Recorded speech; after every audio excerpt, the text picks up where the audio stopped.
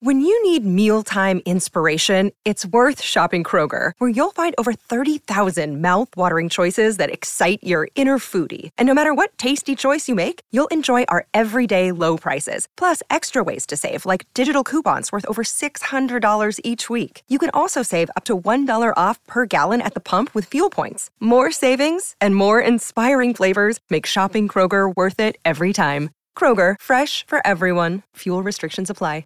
Joe Pinion just ran a great race against Chuck Schumer, and we had Joe in here quite a bit. I did, and became very friendly with Joe, as well as other Republicans in and around town, guys like Tom Sullivan and Paul King and Michael Henry, and, of course, starting with Lee Zeldin. But Joe and I got close. He was here quite a bit. He ran a tremendous race and almost beat Chuck Schumer. Here he is on this Monday morning, kind of the exit interview, if you will. Joe Pinion, how are you, pal? Congratulations on a great race. Well, look, it's certainly not the outcome we would have liked to see, but it's certainly a humbling process, and grateful for all the support from the WABC family, all the listeners, all the voters, nearly 2.5 million votes against a man who won his last election by over 3 million votes. So it is a humbling process. But again, we just have to keep engaged in this fight because we know New York is certainly still in trouble and America is still heading the wrong direction. Well, you would have won if you would have spent more time talking about abortion. That's where you screwed up. You know that, right? Well, look, I'm only kidding. I liked your response. Your response was perfect. I laughed too, but I just had an argument back and forth with a coworker who feels that Republicans, not just your race, but across the country, didn't fare well because of abortion, which I refuse to buy that. I do. I don't know. Well, look, I think if there is something to that, and what I mean by that is that there's an unfortunate reality that, as I told Chuck Schumer on the debate stage, that he is a professional hostage taker.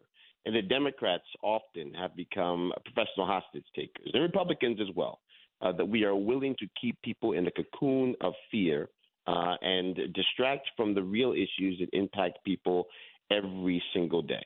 Whether you agree with it or not, abortion is settled law in New York State, and yet that did not stop Chuck Schumer from spending close to $5 million trying to scare the bejesus out of women all across this state to think that somehow I was going to go to D.C. and be able to change that. Right. So, again, we have to stop having this blind eye and tolerance for politicians that use their perch to lie to people. And Chuck Schumer and many others continue to lie to people.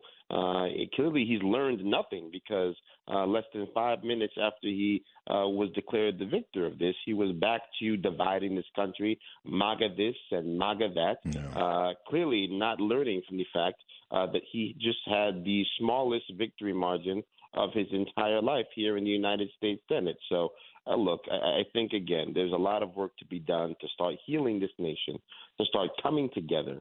We as a people need to start deciding, is this the type of America that we want to live in?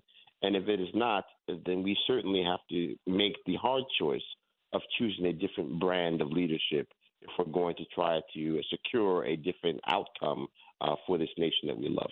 Well, we just had that opportunity, Joe. That's all I heard for weeks and months was we're sick and tired of this, we're sick and tired of that, the country is ready. Even the liberal media, Joe and Mika, Chuck Todd, they were calling for a red wave, a blowout last Tuesday. And whether you think it's abortion, which I don't, but that's fine if you do, or any other issue, we didn't get those results. And all I kept hearing was, if not now, when? If Lee Zeldin can't beat Kathy Hochul now, when? And he ran a great race. If Joe Pinion can't beat Chuck Schumer now, and he ran a great race, you did, when? And that still seems to be the cry from the right, which is, we couldn't get it done last Tuesday. When are we ever going to get it done? Well, I think that we have sent everyone to their corners. There's this notion now where it's not just that I disagree with Republicans, it's that they're bad people. And by extension, if I ever vote for a Republican, then I become a bad person myself, and vice versa. And so I think we just have to get back to the point where we can say, I love my neighbor, even though I disagree with them politically, but I don't necessarily believe them to be a bad person. I don't believe that their politics are morally bankrupt. I just believe that they don't secure the outcomes that I want to see for my country. And I think that the politicians have done this quite well, making it almost unthinkable to vote for somebody else in a different party because somehow you have betrayed your country, you've betrayed your neighbor, you've betrayed everything that you believe in. So I think it's going to take a little bit of time. Nothing happens overnight.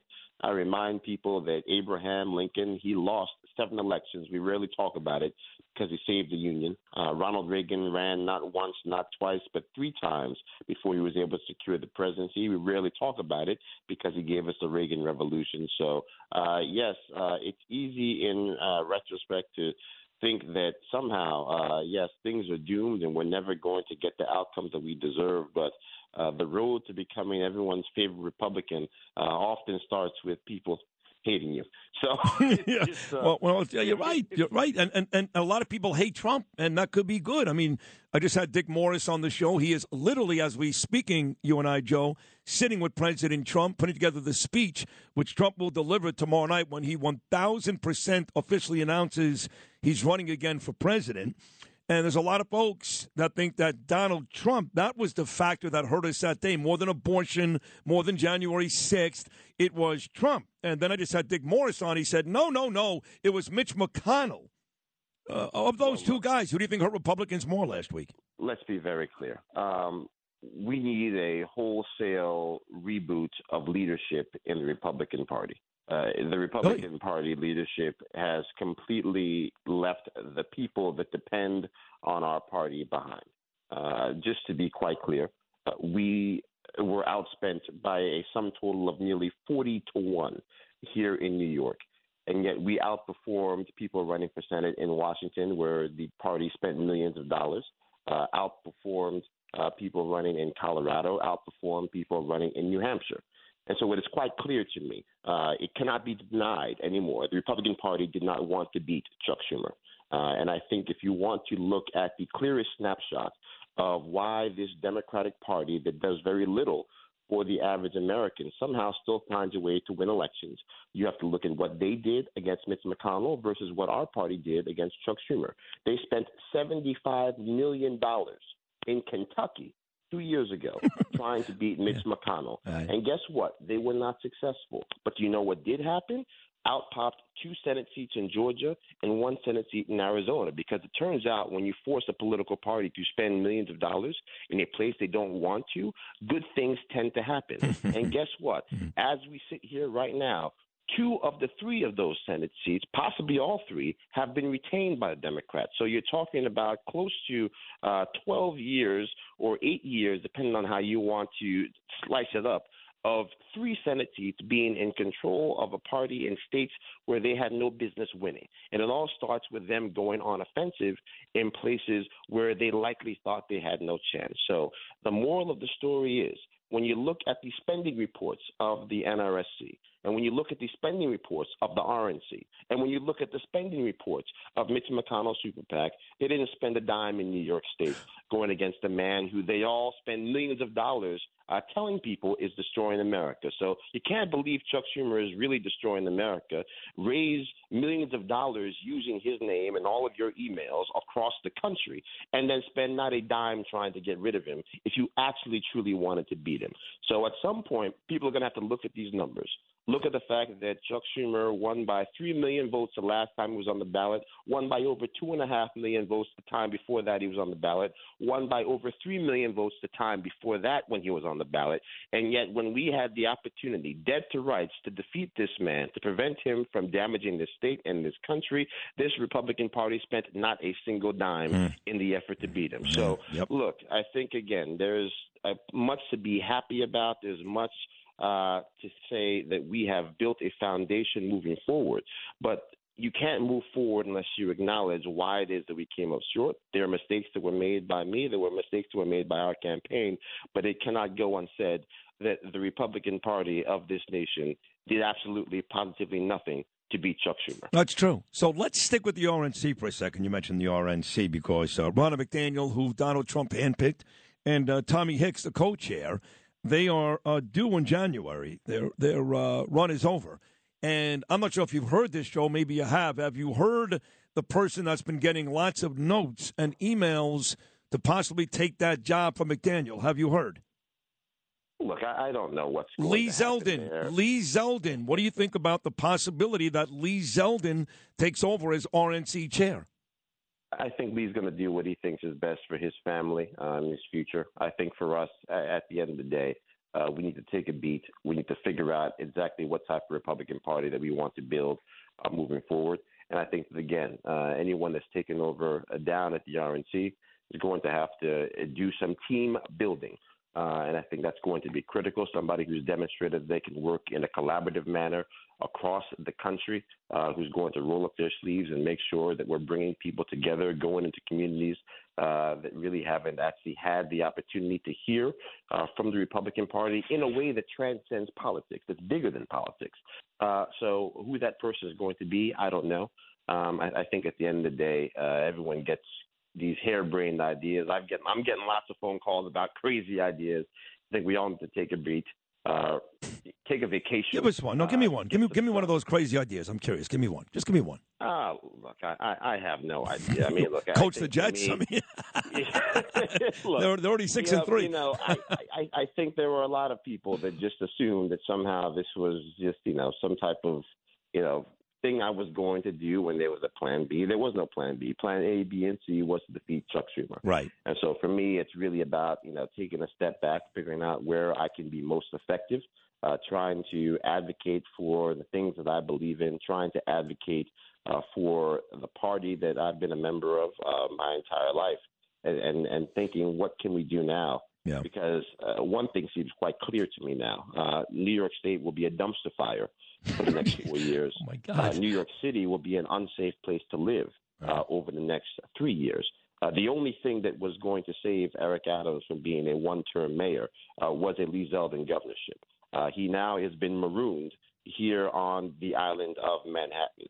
He has no help in D.C. He will have no help up in Albany. That's all true. Which means the people of this state will not have the choice or the pathway to the New York that was promised. So things are going to get a little rocky here. Buckle up your seatbelts because we have big trouble on the horizon. Oh, boy. Due to the decision that was made this past Tuesday by the voters. 30 seconds to go. When you decided to leave Newsmax, you had a nice position there, anchor, television star, and great, by the way. I worked with you on the air there. And run, your mother was like, Joe, what are you doing? You got a nice paying job. You're on TV. What are you doing? Now, I think you told me by the end of your campaign, she was proud of you, and she thought you ran a pretty good campaign. But initially, she was in horror that you were actually doing that. What did your mom, in 30 seconds, say to you when the results came back last Tuesday? I think she told me that she was proud. Oh, good. That, my grandmother that we lost would be proud. It's not every day that 2.5 million people place their trust in your ideas and your beliefs.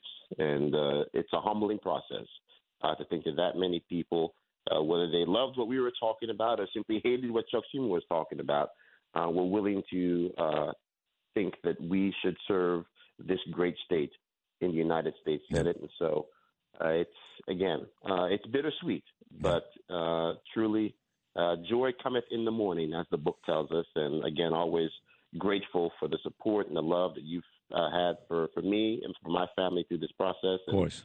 Again, we're looking forward to what comes next. All right. Well, I'm proud of you, and this audience is proud of you, and New York is proud of you. I am looking forward to what comes next. I would hope I'll be the first to find out right here on this program.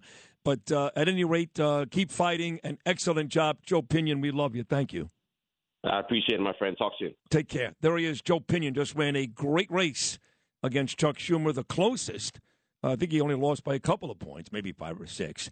So congratulations to Joe Pinion. If you had an accident, trust Gabo Law, personal injury and medical malpractice attorneys with decades of experience who will provide the attention you deserve and deliver the best possible results in the shortest amount of time. Gabo Law has recovered millions for their clients, and they will be able to help you. But don't take our word for it. Read their 5-star reviews from former clients on Google, Avo, and Facebook. Call Gabo Law today, 800-560-0214 for a free consultation, or email them at info@gabolaw.com. That's GABO law.com. Gabo Law, where winning is no accident.